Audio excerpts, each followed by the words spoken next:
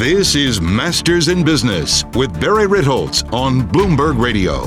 This week on the podcast, I have such an extra special guest. His name is Will Danoff. He runs Fidelity's Contrafund. It's the largest single manager fund with about $130 billion, and the track record of the fund is just outstanding. He has crushed all the competition over 30 years. He's beat large cap growth by 400 basis points. He's beat the S&P 500 300 basis points. Not only has he outperformed on an annual basis, if you put money into his fund versus the S&P 500 in 1990 when he started, his fund is now worth 2.5 times more than the index is.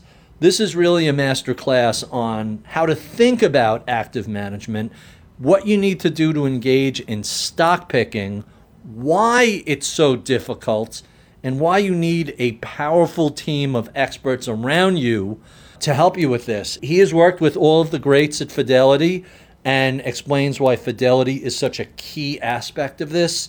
I could babble about the conversation forever. Rather than do that, let me just stop and say, with no further ado, my conversation with the Fidelity Contrafund's Will Danoff.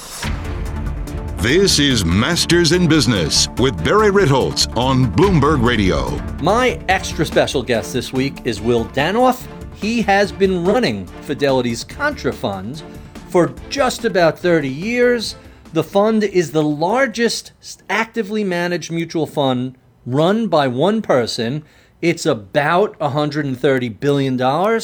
And since September 1990, when he took over the fund, he has outperformed the benchmark S&P index by more than 300 basis points annually. Will Danoff, welcome to Bloomberg. Thanks, Barry. It's great to be with you. So that track record is really quite astonishing. You've returned on average 13% compounded annually. Your benchmark, the S&P 500, is 10%. The average large cap growth fund has returned about 9%. So what is the secret of your success? Yeah, Barry, I think, sometimes you lose track of the percentages, but I think if you had invested $10,000 in the S&P 500, and you should have your fact checkers figure this out, but I think that after 30 years of being up, whatever it is, 10% a year, you're at like 200,000, and if you were invested in Contrafund, you'd be closer to like 480,000. So it really can make a difference. Compounding is an important concept for your listeners when it comes to investing, and to the extent you can find a fund or a company that can compound over time, it really does make a difference over the decades. But I'd say, Barry, for me, the North Star has been the importance of analyzing companies, keeping an open mind, working really hard, and staying flexible, having a great team, and then maybe just bringing it all back to the earnings per share of the underlying companies and trying to think about, what the company could earn looking out 5-7 years. Will this company be bigger and better? So I do believe that the growth discipline is a superior discipline. And then, once you've determined what you think the company might earn, looking out to the extent you can look out, and you have to be honest and say, I really am not sure. In the world of technology, you have to be really careful about extrapolating growth rates. But then ideally, you're trying to pay the best price you can for a well-positioned growth company with a good brand and great management and strong cash flow and stuff like that. But I'd say cast a wide net, be flexible, and then continue to monitor what your investments are doing and what your managements are doing. I'm much more of an advocate of the sort of the poker game approach I think it's hard to say, XYZ is going to be a buy and hold for 10 years, but, and this is the greatest thing since sliced bread, and therefore we're all in. Some investors can do that. I think over 30 years, you make a lot of mistakes, you accept your mistakes, you learn from your mistakes. But one idea I have is just to say, listen, I think, we're playing poker. I have an ace. You're showing a 3. I think this is starting out to be a good hand for me, so I'm going to bet some and start to build a position. And then if I'm served another ace, meaning the company, says it's going to expand into California or expand in India or, introduce the new product, and the results show that those efforts are going really well, then you bet more. So again, for me, it's a little more incremental and a little less, the light bulb went off, plastics are, we're all in on plastics without data. So I would say, let's start with the facts. Fidelity is just an unbelievable place to manage money. We've got an unbelievable research team. We have, experts in virtually every industry that matters. We have experts in virtually every region of the world that matters. We have experts in, all disciplines in the market, value, growth, small, mid, large, all parts of the cap table, investment grade, high yield, convertibles. And so, Fidelity's sort of the big city hospital, Barry. And, for your listeners, do you want to have the brain surgery in, a small regional hospital in the middle of nowhere? Probably not. But if you go to a big city hospital where they're doing large numbers of these procedures, you're probably going to feel better. Everybody makes mistakes, but we see more companies, we attend more meetings, we interview more management teams, and through that process, hopefully we're going to be able to identify changes that are important in different industries, and also just identify what we consider truly world-class management teams that are doing things a little better. And you try to keep track and you do your best. And, I've just survived, frankly, in a very competitive industry, Barry. But, the Fidelity Hall of Fame managers, Joel Tillinghast, who's managing the low-price stock fund, has done phenomenally well. Steve Weimer, who runs our growth fund, has done phenomenally well. We've got a whole cast of other folks in our starting lineup who are doing exceptionally well. And then, of course, the long history with going back to, George Vanderheiden, Peter Lynch, Bruce Johnstone, but even before that, Ned Johnson, Jerry Tsai. The idea of doing bottoms-up fundamental company analysis is not going away. You mentioned the index, Barry, and, the index is very hard to beat. Let's understand that there is survivor bias in the index. Sure. The better companies like Microsoft and Google and Amazon grow and become a larger part of the index. And the weaker companies, slow down and don't grow and therefore don't appreciate in value and therefore are a smaller part of the index. So the index is hard to beat. And I agree with Warren Buffett that, the S&P 500 or even the Dow now is not the Dow or the S&P of 75 or 80 years ago. It's a much more cash generative, much more growth oriented. Globalization has been very positive for corporate profits, and I think very positive for society and the world. But we can get into that later. So I'd say work really hard, know yourself, know your companies. Continue to monitor your companies. Try to upgrade on weakness, and try to be patient and long term. You mentioned earlier the sort of so much noise now in the market, and people worried about every tick. I think if you step back and say, what do I own? can I imagine, just look around you and say, gosh, my kids can't live without their smartphones, and they love their smartphones, and in Fidelity's case, we're able to talk to Luca Maestri, who's the CFO of Apple, and he shared with us recently that in the Americas, Apple's customer satisfaction with the iPhone is 98%. And, it's like, oh, my God, that's unbelievable. And then you step back and say, well, gosh, 10 years ago, no one had, iPhones. Everyone had BlackBerries. And now, I have 2 smartphones. I have a MacBook Air. I have an iPad.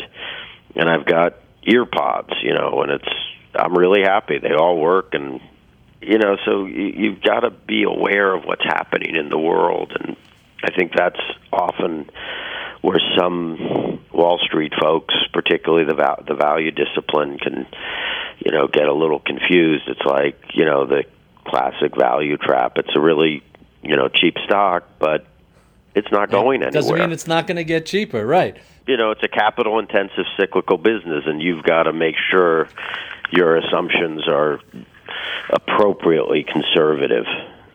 So let's stay with talking about Fidelity a little bit. You mentioned some of the Murderers Row, the 28 Yankees lineup you guys have. You started at Fidelity in 1986, but if my research is correct, it wasn't as a fund manager, right? You came in as an analyst? Yes, Barry. An interesting footnote for your listeners. I applied for a summer job in 1985, and I was rejected.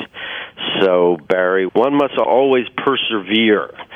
Yes. And, I think the decision was probably the right one. I was a bit immature and not as experienced, but luckily I was accepted for the full-time job as an analyst in 1986. And I think it's important when you think about companies as investments, as employers, is to understand the culture of the company. And, I'm so grateful and lucky that Fidelity was and still is a research-oriented, active manager. And everyone, that I mentioned earlier, all the great fund managers all started as analysts at Fidelity, Oh, really? Does that include Peter Lynch? He started as an analyst? Oh, yes. Peter started as an analyst. George was an analyst. Bruce, of course. Everyone came up from the ranks. Ned was an analyst. Abby Johnson, who is the current CEO, was an analyst and then a fund manager. So when you have that common experience and common language, it's just so helpful. So you had Vinnick between you and Lynch, right? So, yeah, Jeff Vinnick, of course, an unbelievably talented analyst and fund manager and investor, started my year, but he started in the spring because he had taken a job in New York and then decided he wanted to work for Fidelity. So he started in the spring, but there were about 7 of us, including Joel Tillinghast, who started a little later that year. And frankly, Barry, I was probably below average for my class. We had a very strong class, but I was lucky that I was assigned the retail stocks. And the retail stocks it was a large group of stores.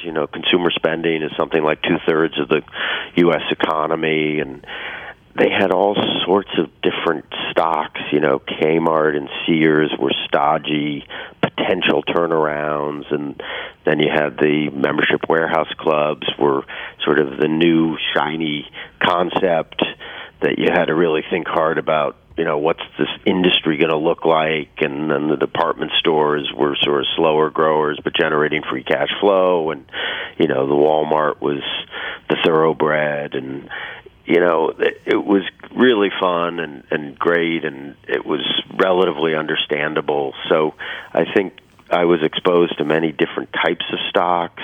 And managements all were people, so you didn't have to try to understand technology or science. It was just, going into a store with a CEO or a CFO and, seeing how they interacted with the customer and looking at the prices and, is this store appealing? So anyway, but, the beauty of Fidelity is we're all in the trenches together, and, Peter and George and Bruce were in these meetings with me and many others, and, it was a really great sort of apprenticeship to watch, these great investors analyze different companies and understand, the idea of unit growth.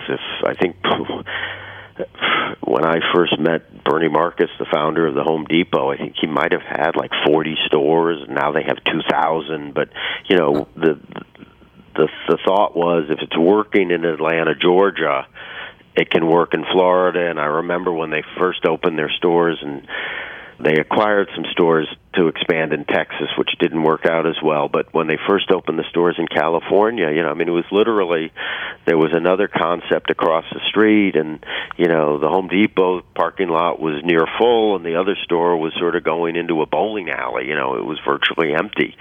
So, part of it is being practical, sort of what is actually happening. As I said earlier, Barry, earnings per share becomes sort of the North Star for a growth investor. And, if Home Depot was opening 15% new stores a year and their old stores were generating, let's say, 5 or 10% growth, and the margins were going up and the ROI on the new stores was high, you start projecting out, 30% growth and whatever that works out to. But, doubling of earnings in 3 years with, the potential for many, many more stores. So that was a great insight for me that helped me, and again, over 30 years, all I can tell you is that I was there, and I should have, one of the great lessons learned, Barry, is I should have bought more of these great growth stocks, like the Home Depot, or,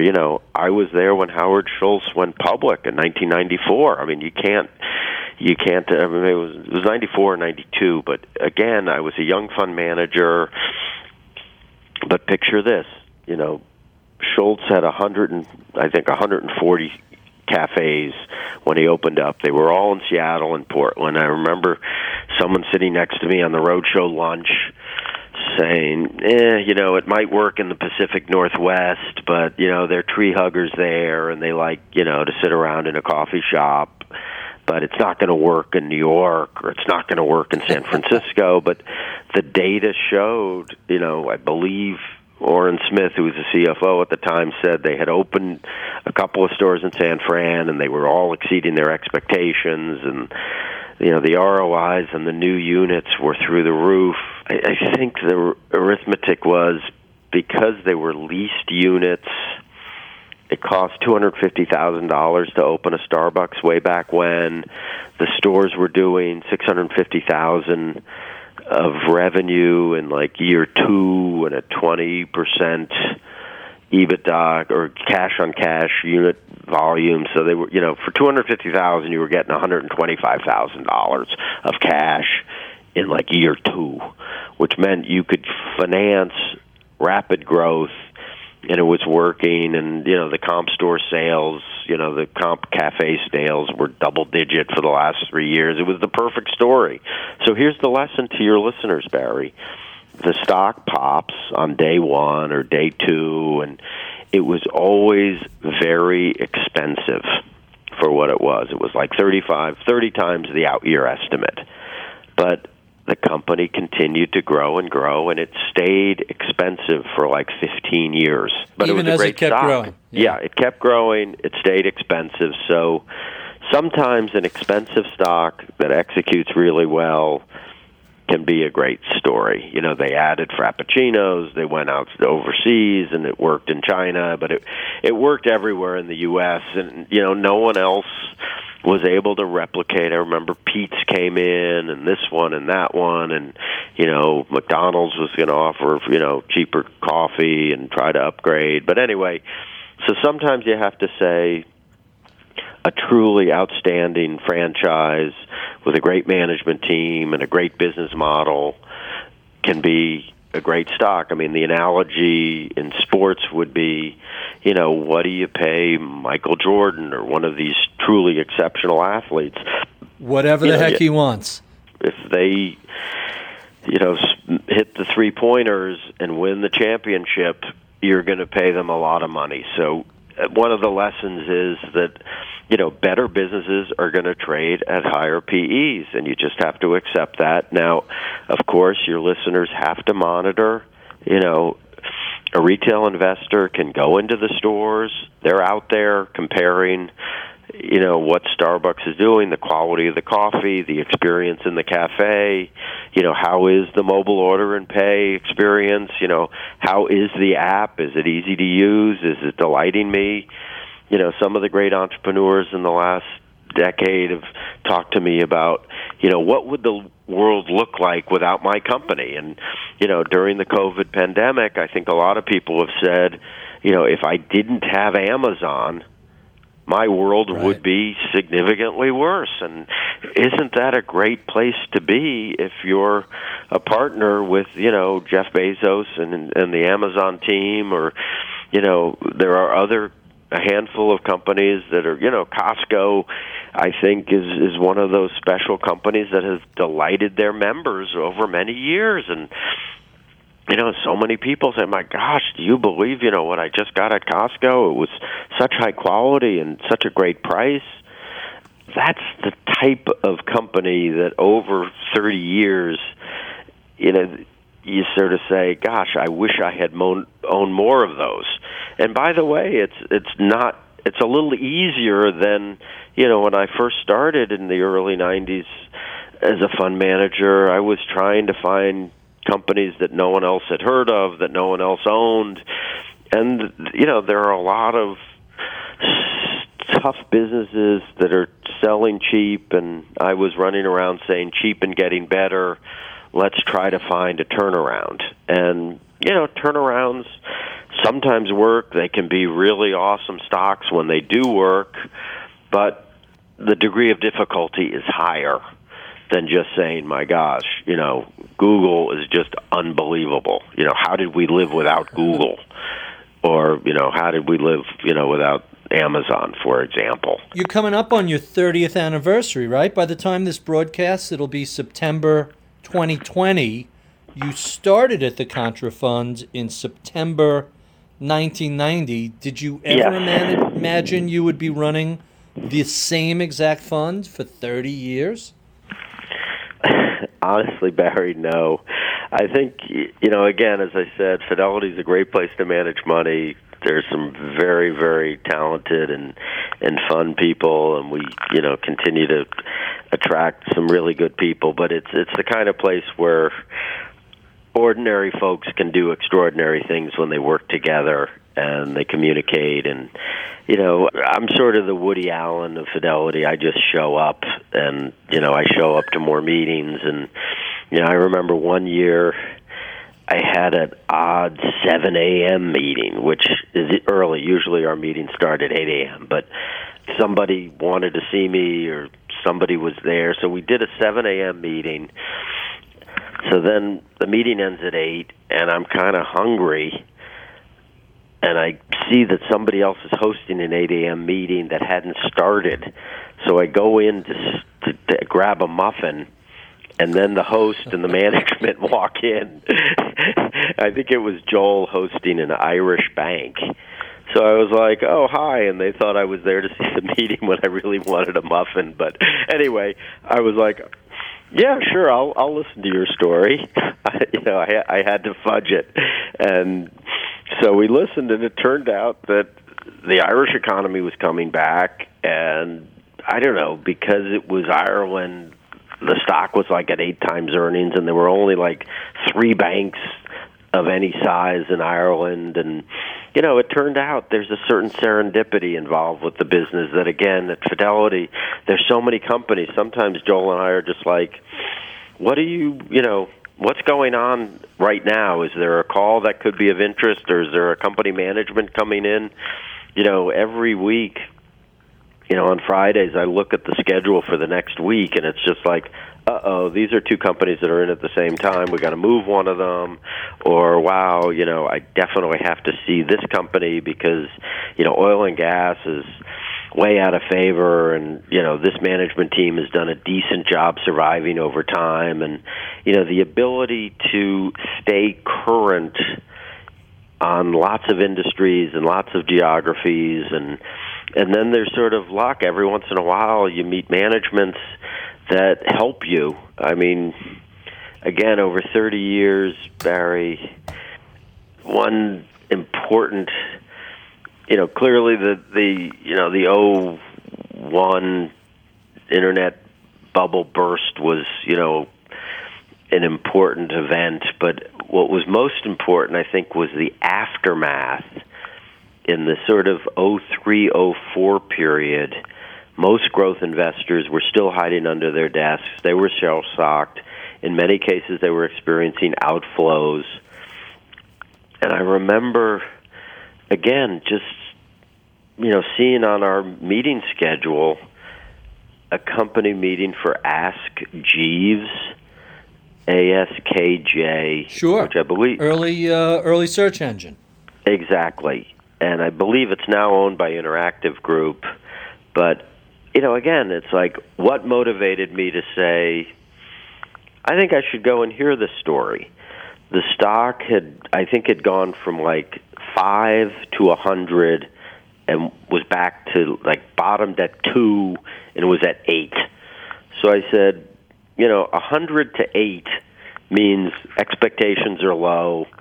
Maybe I'll learn something. And again, at Fidelity, you can, between you and me, I can go in a half hour, learn something, and then politely leave. And, I guess I take my job very seriously. I have pictures of my shareholders in my office. And I just decided, if I'm going to do my job, I'm in the fashion industry. I've got to look and consider all possibilities. If management has come, I think Ask Jeeves was based in New York, not in California, but if management has traveled all the way to Boston, right to our offices to tell us what's going on, I should at least attend.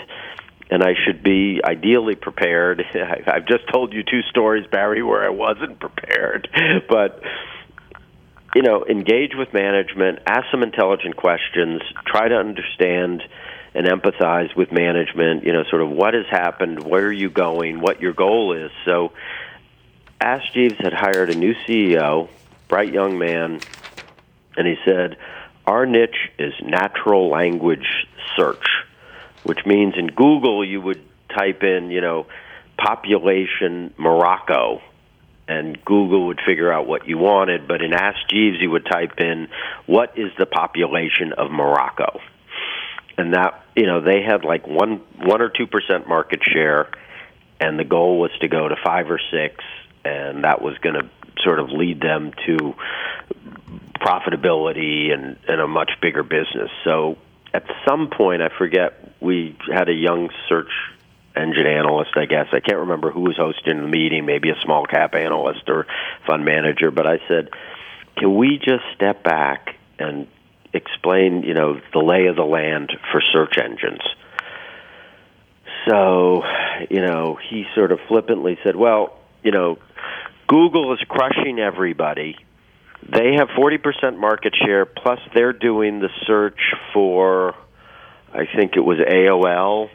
So they had 40% plus the 15 or 20% that was AOL-related search. So they had 55% market share, and they were crushing everybody. And then I think Yahoo had bought Overture, and maybe Microsoft had some skin in the game somewhere, but it was like 55 to 60, then a 25% player, and then several, very smaller players. So again, Barry, I don't know what happened, but I just, what's the key to my success? I just say why, or please elaborate. So I said, God, why is Google doing so well? And what was the answer? The answer was, they have a better algorithm. They have a larger index. Because they have so much market share, they're seeing more searches, and, they're just innovating faster. And I think, as I said, the quote, and I would have to check my notes, and if you want, Barry, I do have my notes from that meeting. They are crushing everybody. There is no way we're going to catch Google. Our plan does not. We don't need to beat Google at what they're doing. We're going to play in this little niche. So again, by that point, Barry, I was already 13 years into Contrafund, and I had developed this idea of best of breed. And I, listened politely to the Ask Jeeves story for another couple of minutes, and I excused myself. And in my mind, I was thinking, I want to own Google. I don't, That's what I was hearing between the lines. They yes. convinced you to buy their competitor. Exactly. So again, by attending meetings, by paying attention, listen, your readers can listen to podcasts. They can listen to YouTube interviews, which I would highly recommend they do. They can read the papers. They can pay attention. They can watch what their kids are doing. They watch what their friends are doing. But, that was a data point by a well-placed competitor that clearly showed that Google was doing special things and was a special company. So, and I think at that time, maybe it was 2003, there were already perhaps a couple of articles about, Google hiring Eric Schmidt as the CEO, preparing to go public, whatever it was. There was some groundswell of articles about Google. And so I was very interested when Google announced they were going to go public. And again, the backdrop was the growth investor was struggling. The market, I can't remember exactly what was happening in the market, but they came public in August of 2004. Right. August, here we are in August of 2020.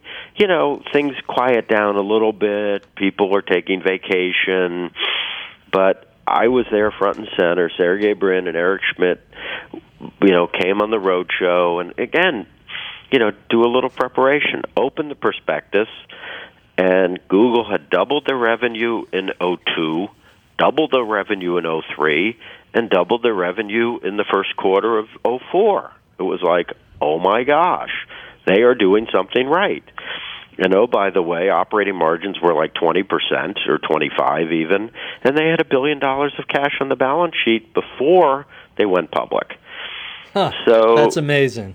Yeah. So again, I'm going to share a very quick Google story, and it was that period. It was 2002, and I had been publishing for a few years on Yahoo GeoCities, and I get an invite to be a beta tester for one of the early versions of Google. And you just had to use it for 10 minutes, and oh my God, this is so much better than anything. You could find whatever you want almost instantly. So I write back and say, happy to be a beta tester. By the way, I'm in finance. Do you guys need any money? I'd love to make an investment. They write back, we're good. Thanks anyway. I want to say that was 01 or 02. But it was so clearly superior. So, Will, let's talk a little bit about your process. How do you look at a company? Where do you begin? Not every Google falls into your lap through a competitor's. How do you start the process of deciding what you want to think about purchasing? Yeah, that's a great question, Barry. And I would just urge your listeners that if you want to invest, wisely over the long term, you have to make a commitment. It's a very competitive world, but, know yourself. Stay within your circle of competence. I mean, Warren Buffett is, the greatest investor of our generation, and, he's out there on YouTube. Please listen to a couple of interviews with Warren Buffett. He always talks about staying within his area of expertise, and, he knows the insurance industry really well, the financial industry. He knows consumer products very well. And in a fascinating way, Barry, he always says, when the Internet hit, I was curious if the Internet was going to affect if people were going to be drinking Coca-Cola or chewing gum, and he decided not. But, you have to monitor what's happening. But I'm interested in companies that I think are going to be bigger and better in the next, call it 3 to 5, 7 years. And I'm interested in companies that are doing well or getting better right now. That was one of the great, insights, talking to Peter Lynch, working with Peter Lynch, watching Peter Lynch, especially the small and mid-cap companies. I mean, as we talked about with Google, I mean, if you're a billion in revenues, why shouldn't you be growing much faster than a company with $100 billion of revenues? And, so if you really have something special, consumers should know it and see it and, want it.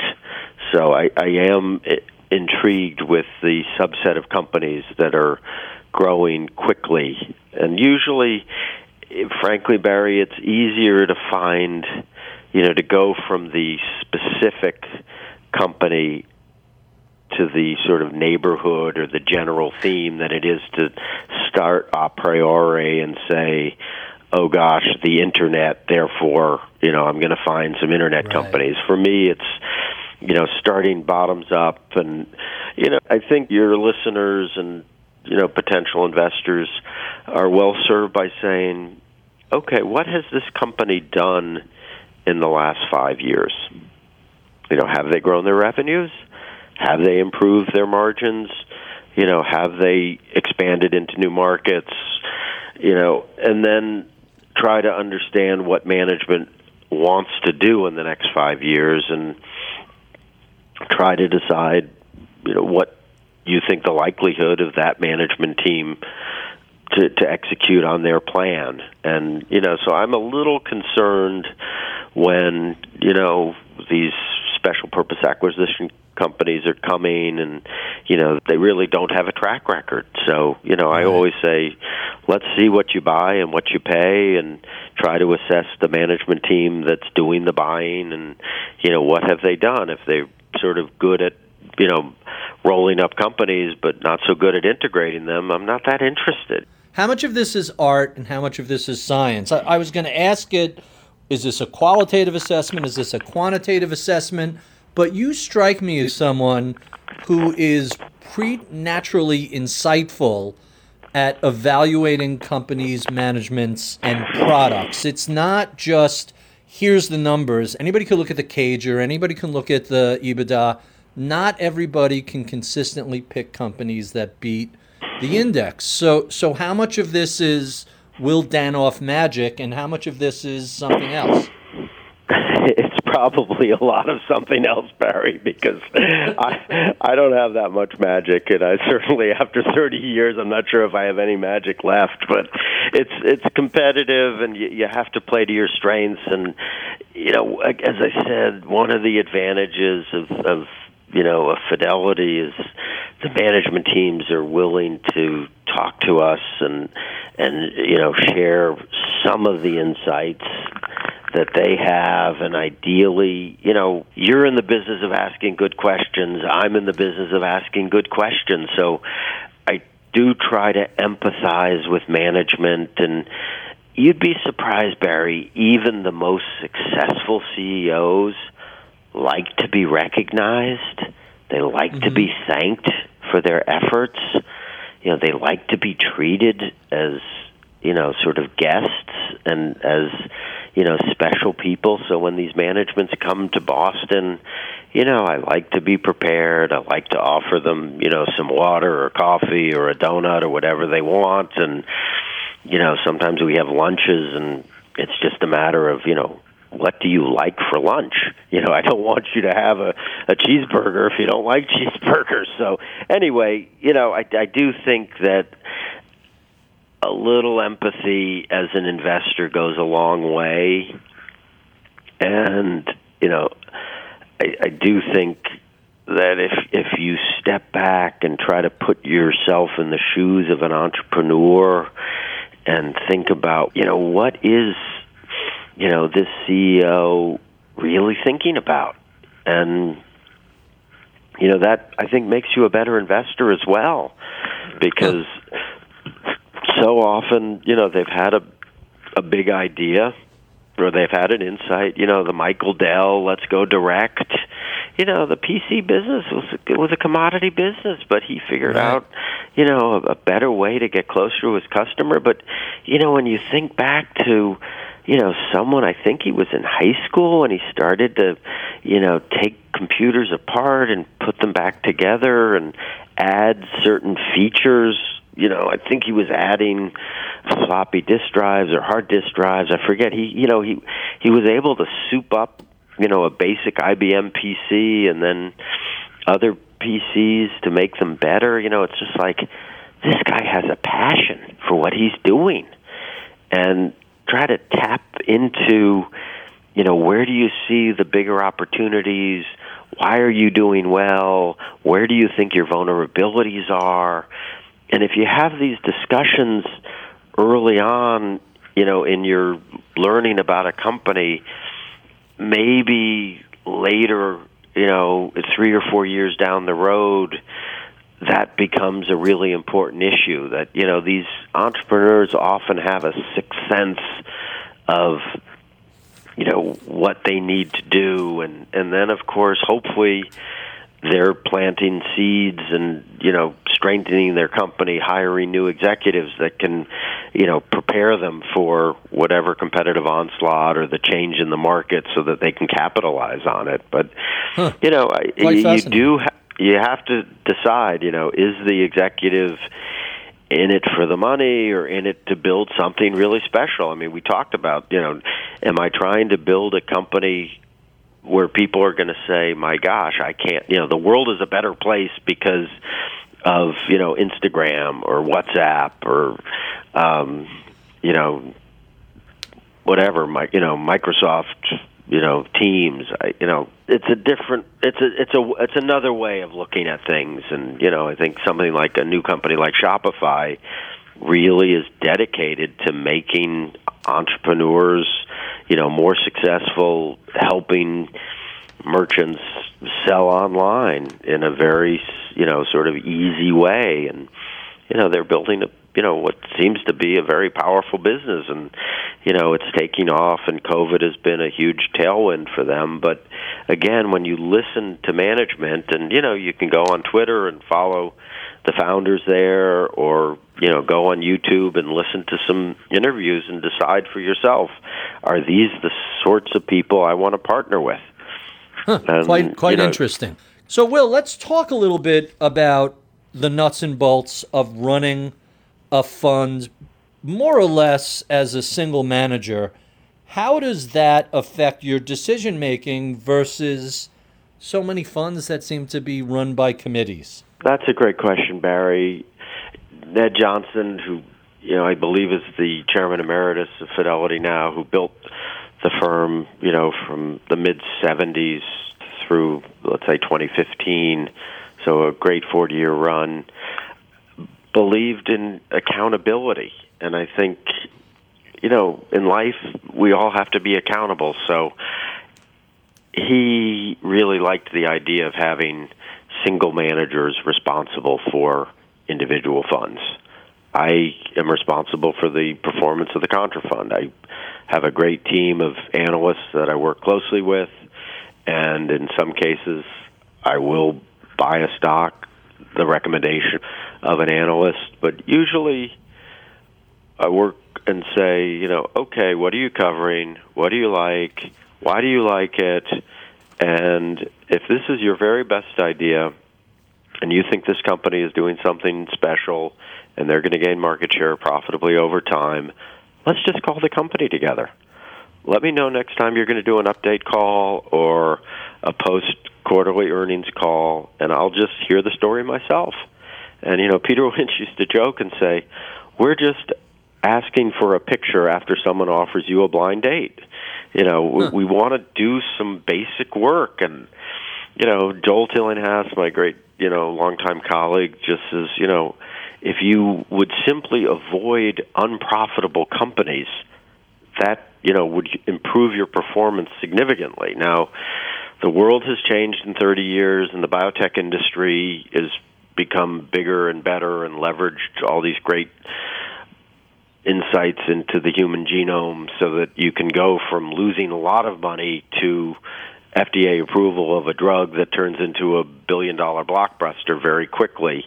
But, for the most part, I think, there are certain lessons that we've learned. But, when do you sell a stock, Barry? You sell a stock when you have a better idea or when the fundamentals deteriorate. So if you're casting a wide net, you're, attending a lot of company meetings, you're listening to a lot of calls, I don't know. I think over 30 years, Barry, the numbers are, let's say on average I talk to 5 management teams a day. That's 25 management teams a week, 50 weeks, in a working year, 1,200 companies a year over 30 years, some crazy number of company meetings, Sure. 30,000, interviews I've had that, as I said, the poker game, this one sounds a little better, I'm going to buy this one.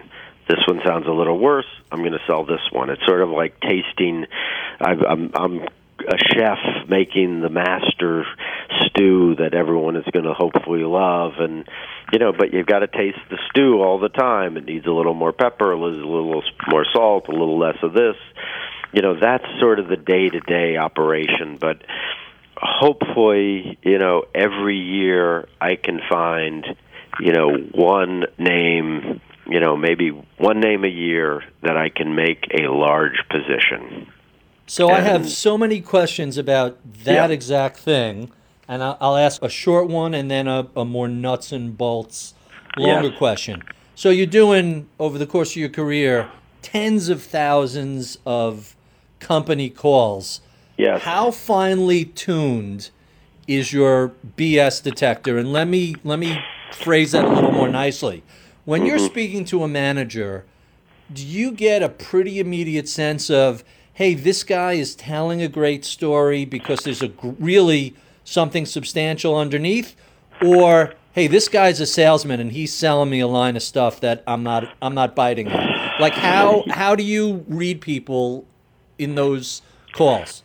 Yeah, no, Barry, you made a very good point earlier that, your emotional quotient is very important in this business, but I would say sitting across the table and asking some very basic questions can give you a very good sense of management. Are they humble? Are they honest? Are they willing to, be realistic? But, you have to understand, as I said, okay, this management has traveled halfway around the world to talk to Fidelity. Maybe we are the largest shareholder, or maybe we could be the largest shareholder, but there's a reason why this management team is here. Why is it? And often, there is a reason. They want to do a secondary offering and raise money. They want to do an acquisition, and therefore they want a higher stock price, so they have a richer currency to do the acquisition. But, I would say that 99% of the management teams that we talk to are honest, and,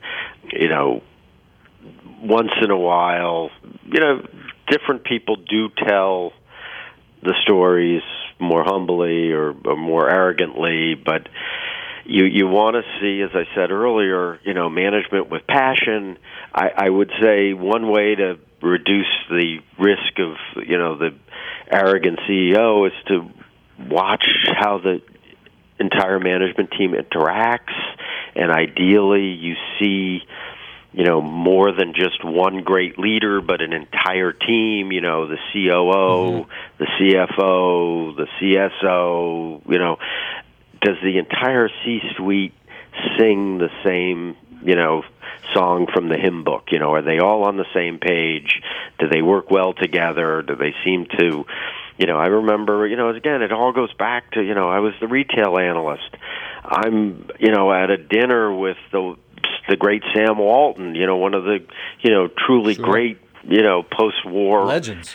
Yeah, and, people are asking him all sorts of questions, and Sam was like, well, Jack Shoemaker, why don't you answer that one? Don Soderquist, why don't you take that one? Paul Carter, why don't you take that one? David Glass, why don't you take that one?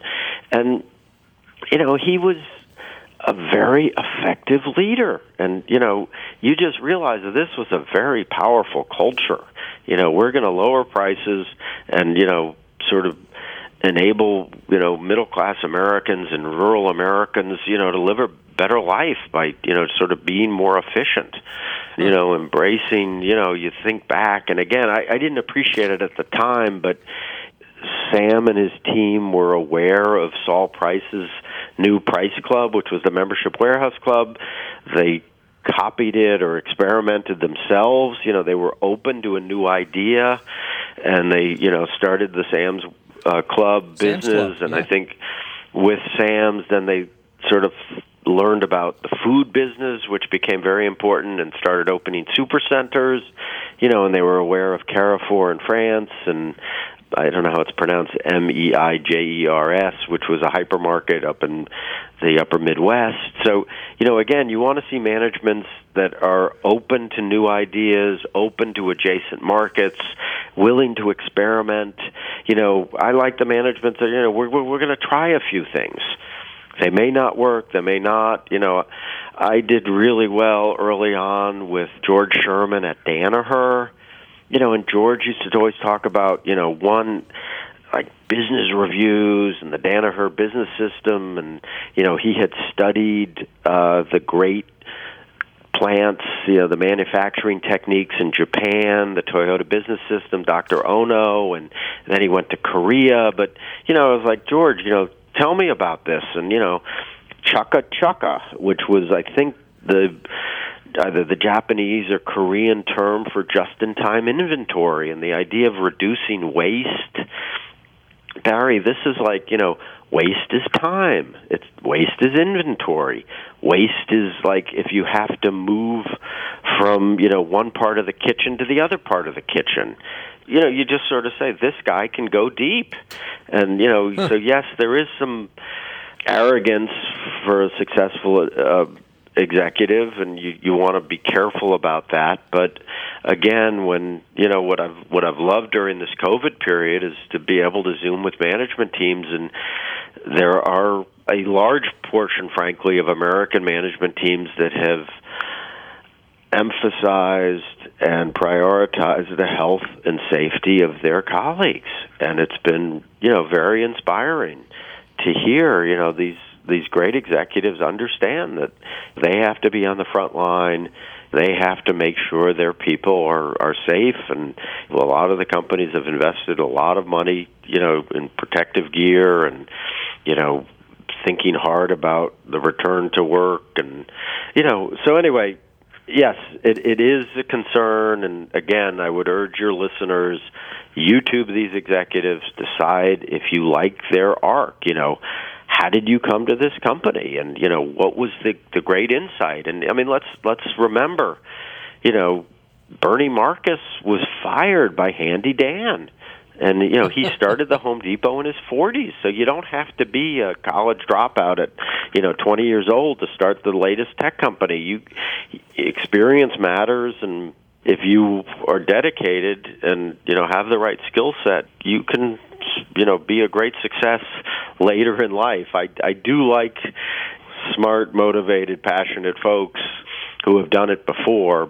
As I said, what have you done for me in the last 5 years? What are you going to do in the future? I mean, I remember when Mark Zuckerberg came on the IPO Roadshow, and, what's the right question for a 27-year-old who I think at the time had 750 million daily active users. It's just like what you have accomplished is remarkable, right. And then try to learn from these folks. And anyway, and you want to try to... Let me tee up, go ahead.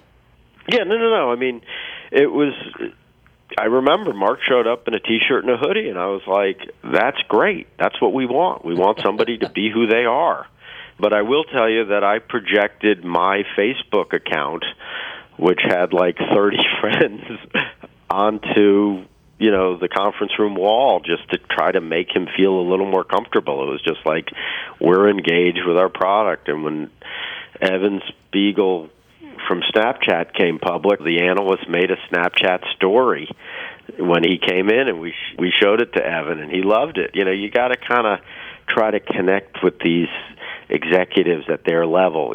Like when I was the stores analyst, And even now as a fund manager, when these companies come around, it's just like, we should go shopping together. Let's go to your store together. You don't want to be in a conference room. I don't want to necessarily be in a conference room. Let's go out there. And Jason Weiner, who's one of my close colleagues, has done a great job with some of the Fidelity funds and growth funds. And, for a while there, every time management was coming in early in sort of the early days of the Internet, he was going onto their website. And it was like, you talk about what management says and what they're doing. It's like, this all sounds great, but I don't see any of those initiatives on the front page of your website. And it was just like, ooh, why not? That's a good question. Yeah. So anyway, but the other point, Barry, and your listeners have to keep in mind that whatever management says, there is accountability, every quarter. Warren Buffett doesn't like quarterly earnings. Jamie Dimon doesn't like quarterly earnings. But the reality is, every quarter you have more fundamental data by which to at least analyze what has happened. And every industry is cyclical. Every industry is affected by COVID or the global financial crisis or the Internet bubble. But it should make sense. Oh, gosh. Makes sense to me. Argentina, oil prices spiked in the last quarter. Therefore, our raw material costs went through the roof. Our gross margins were down. But guess what? It's a 2-quarter phenomenon, and we're going to be back to more normal level. The airline. Oh, God. Oil prices, jet fuel went way up. Our margins were down. But that's going to affect everybody in our industry. So we're going to be relatively okay. We're still expanding. We still have, a low-cost operation because we only use the same Boeing 737s, and the other guys are going to struggle, blah, blah, blah. Sounds like Southwest. To make sense. I remember meeting the great Herb Kelleher. And I think one of my questions, again, Fidelity is a great place to manage money. For whatever reason, Herb came in, and everybody was at a tech conference or everybody was at a healthcare conference. I think there were 2 other investors and me in the meeting, and I was like, Herb, the great Warren Buffett says, he lost a lot of money in U.S. Air. How can you make money in the airline industry? He said, Warren bet on the wrong airline. But we talked a little bit about the idea of flexibility. And, what is management supposed to be doing? Management has to pay attention. And he gave some example that when Midway Airlines was opening up or there were some new gates, they called and said, hey, someone canceled on us. We've got 6 gates. It was like a Thursday afternoon, but do you want them? You got to let us know ASAP. And Herb and his team pulled an all-nighter, and by Friday afternoon they said, yes, we want them. And here are the terms that we want, and they negotiated. But, that's sort of what an active manager should be doing. You have to pay attention, and hopefully you bet big when you see a big opportunity. And, quite fascinating. So, Will, you've mentioned so many fascinating stories about so many companies, Walmart and Starbucks and Costco and Amazon and Southwest and Home Depot. I got to ask, how many of these companies are you still long, or more generally, when you find a company like a Home Depot or a Starbucks, how long do you stay with them, and how can you tell when something is just a temporary wobble or a more significant threat to the business model? That's a great question, Barry. And again, we're always learning. We're always trying to improve. And I've made so many mistakes over the years. But I'd say maybe in the last 15 years, I realized that lowering my turnover would change my process to think longer term, and therefore sort of raise the bar of the companies that I was buying to say, hey, if you think about it, Barry, if I am going to own this stock for the next 10 years, it better be a really high-quality company and I better have a high degree of conviction that the company is going to be bigger and better in the next 5 years. So maybe I want to do another couple of months of research to make sure I really understand the company's competitive advantages. I really know the management team and the entire, culture of the company and why they're going to do so well, and to better understand their product roadmap and the innovation and the competitive set. So that's helped me a lot. And so, I've tried to stay in companies and not be faked out, and sort of, again, what is sort of market noise, worried about some tweet or, some concern about inflation or, the dollar moving this way or that way, which is sort of irrelevant in most cases to the strength and long-term profitability of a company. I would say, and I'd urge your listeners and I'd urge you to think about this idea of, when in doubt, check the fundamentals. When in doubt, listen to the latest quarterly webcast. When in doubt, look at the latest presentation to investors. When in doubt, if you can, call the company. So that's really intriguing, and I have to ask you, most people go out, they buy 1,000 shares of stock, they can jump all in or all out very easily. Mm-hmm. You're obviously swinging around a lot more weight. How do you enter any given stock? Is it a position that you put a toe in the water and build over time? Do you have a specific strategy? I know some people like to add to what's working and subtract to what's not. How do you own an Amazon or a Home Depot?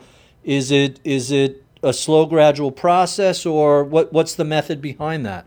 Yeah, as I mentioned earlier, Barry, we all would love to have a huge amount of conviction. When I think about some of the great investors I know, the Bill Millers, the Henry Ellenbogans, I think they have more conviction than I do, or they get it earlier. I'm trying to improve. And, often it can be a meeting where you just, meet someone who's running an important division or a smaller division, and you're like, wow.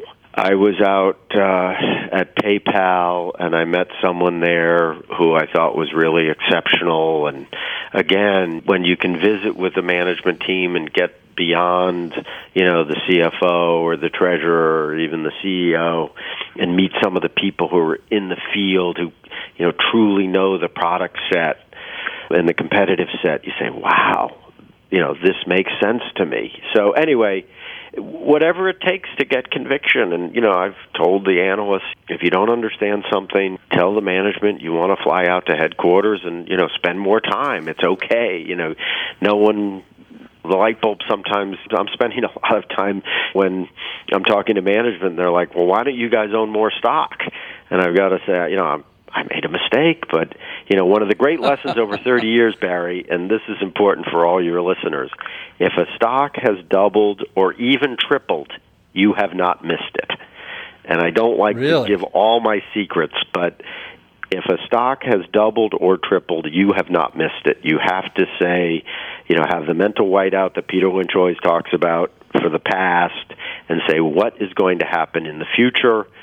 Because let's step back. Bill Gates, Michael Dell, they didn't sell after the first double. They didn't sell after the first triple. So, yes, I do think it's an excellent idea to say, I would like to own this stock for the next decade or 2 decades, because I understand, the niche that the company is fulfilling. I think they're in a big market. I think the management team's going to continue to innovate and continue to grow, make rational decisions about expanding and developing new products, and they understand their customer, they want to delight their customer, blah, blah, blah. So the reality is, Barry, that I was influenced by Warren Buffett. I was with Warren in 2012. He invited Fidelity to do an MBA day in Omaha. And, I was given a chance to ask him a question. I said, Warren, I'm managing $100 billion. What advice would you give me? And he said, when you have a good idea, bet big.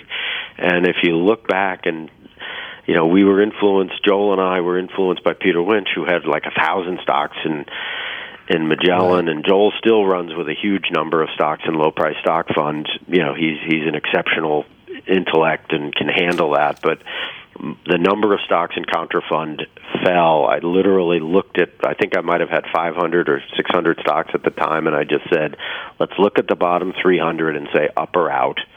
And Wow. I looked at the top 50, and Peter always talks about this. The best stocks are probably stocks you already own. You need to bet bigger. So I was more concentrated. But you mentioned earlier what's really happening right now. Technology has been a massive tidal wave. The internet and software. Great Mark Andreessen, said it best. Software is eating the world. It's more efficient. It makes less mistakes. It's enabling people all over the world to connect with each other, and so let's talk about some of those companies. So the short answer is the software industry is growing rapidly. It's highly profitable, and many parts of the tech industry are not capital intensive. The great Apple, Steve Jobs is a genius to convince Hanhai Foxconn to make the phones for him, so he earns a high margin, and he doesn't have to spend a lot of money building factories. But, you think about what, Amazon has done, generating a lot of free cash flow. Apple's generating a huge amount of free cash flow. Facebook is generating a huge amount of free cash flow. Microsoft is generating a huge amount of free cash flow. Technology, the tech industry is knowledge-based. It's higher margin. And for the moment, it's still growing because it's a global industry. Those are three of your biggest holdings you just ran through there. Amazon, Facebook, and Microsoft. Mm-hmm. So I mentioned to a friend, I was interviewing you, and I said, if you were going to ask, and he's a tech geek and runs a tech-focused hedge fund, and I said, if you're going to ask Will Danoff a question about technology, what would it be? And he surprised me with why the S&P 500 as a benchmark. Aren't you really more of a NASDAQ 100 guy? And I thought that was kind of an interesting observation. How do you respond to that? There's a lot of truth to that. I am much more of a growth investor. I am, in my opinion, a capital appreciation fund with a growth bias. So I do have a large grow anywhere component, and it's just the technology has been such a powerful tidal wave that I've probably stayed in technology longer and bigger than I would have expected. Benchmarks are important, and Fidelity, for legal reasons, does not want to change the benchmark. It's actually sort of time-consuming and cumbersome to change benchmark. It probably makes sense. And the S&P 500 is hard enough to beat as is. Yeah, there are some of my larger, more institutional investors who do look at, the Russell 1000 growth, versus Contra, and there I'm not as, frankly, the performance has not been as good, and I don't know if my bench was the Russell 1000 growth, if I would be even bigger in some of these names. But so that's interesting.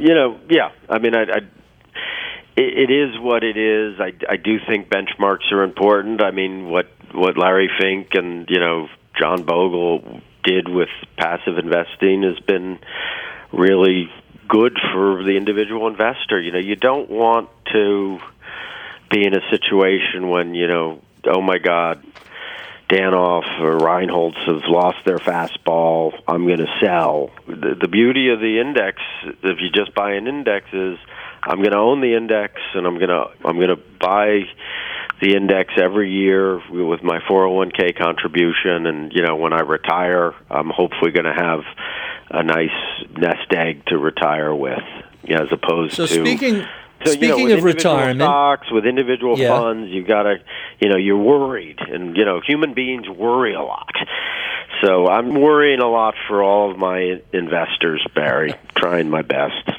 So I bet they're worried about when you're going to retire. You've been there for 30 years. Do you have any plan on leaving anytime soon, or are you going to run Contra for another 30 years?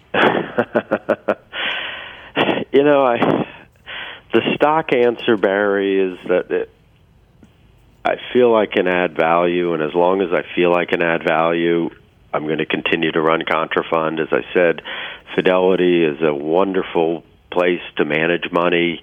We're hiring new analysts, young analysts all the time, every year, and it's those young analysts that provide extra energy, new insights, sort of an openness to new ideas.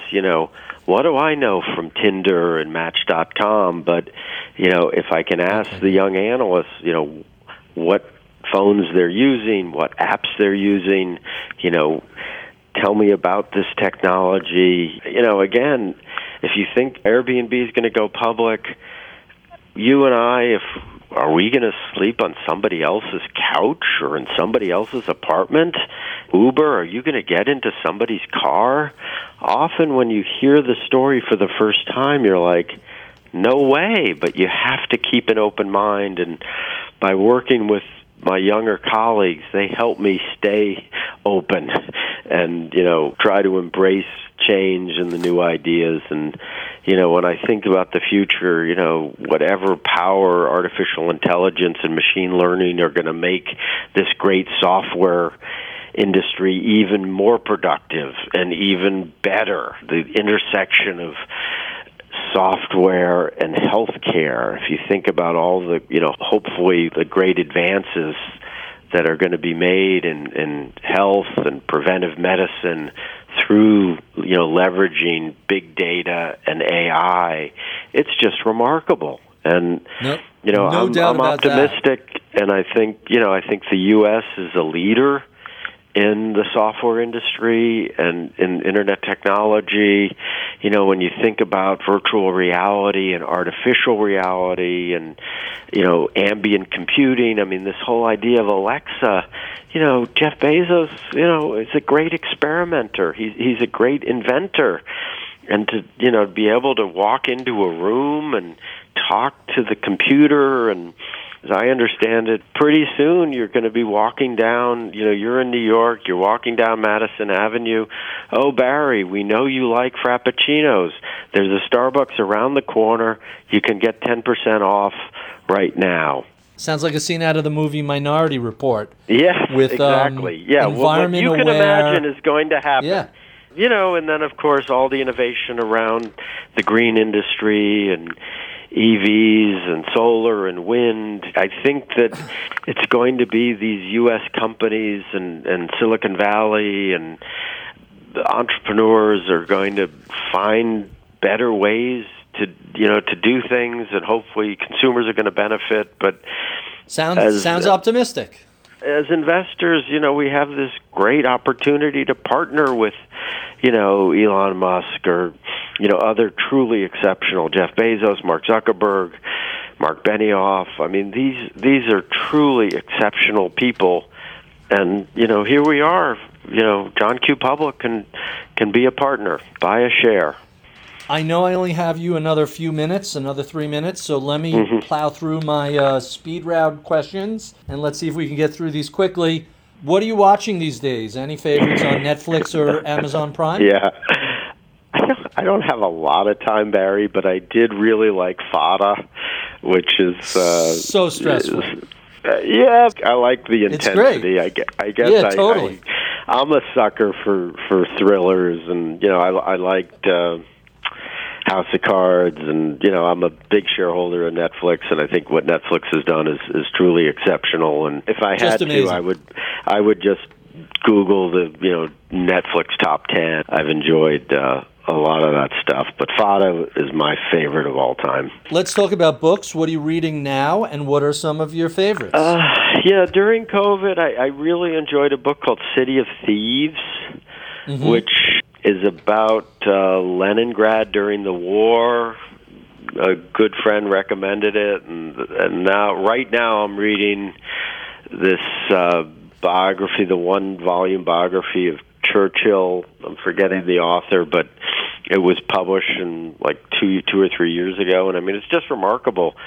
His parents sort of ignored him, but he was an exceptional talent. And again, Barry, one insight is if you find a CEO or an entrepreneur who's exceptionally smart, like Winston Churchill was exceptionally smart, they're going to possibly do really exceptional things.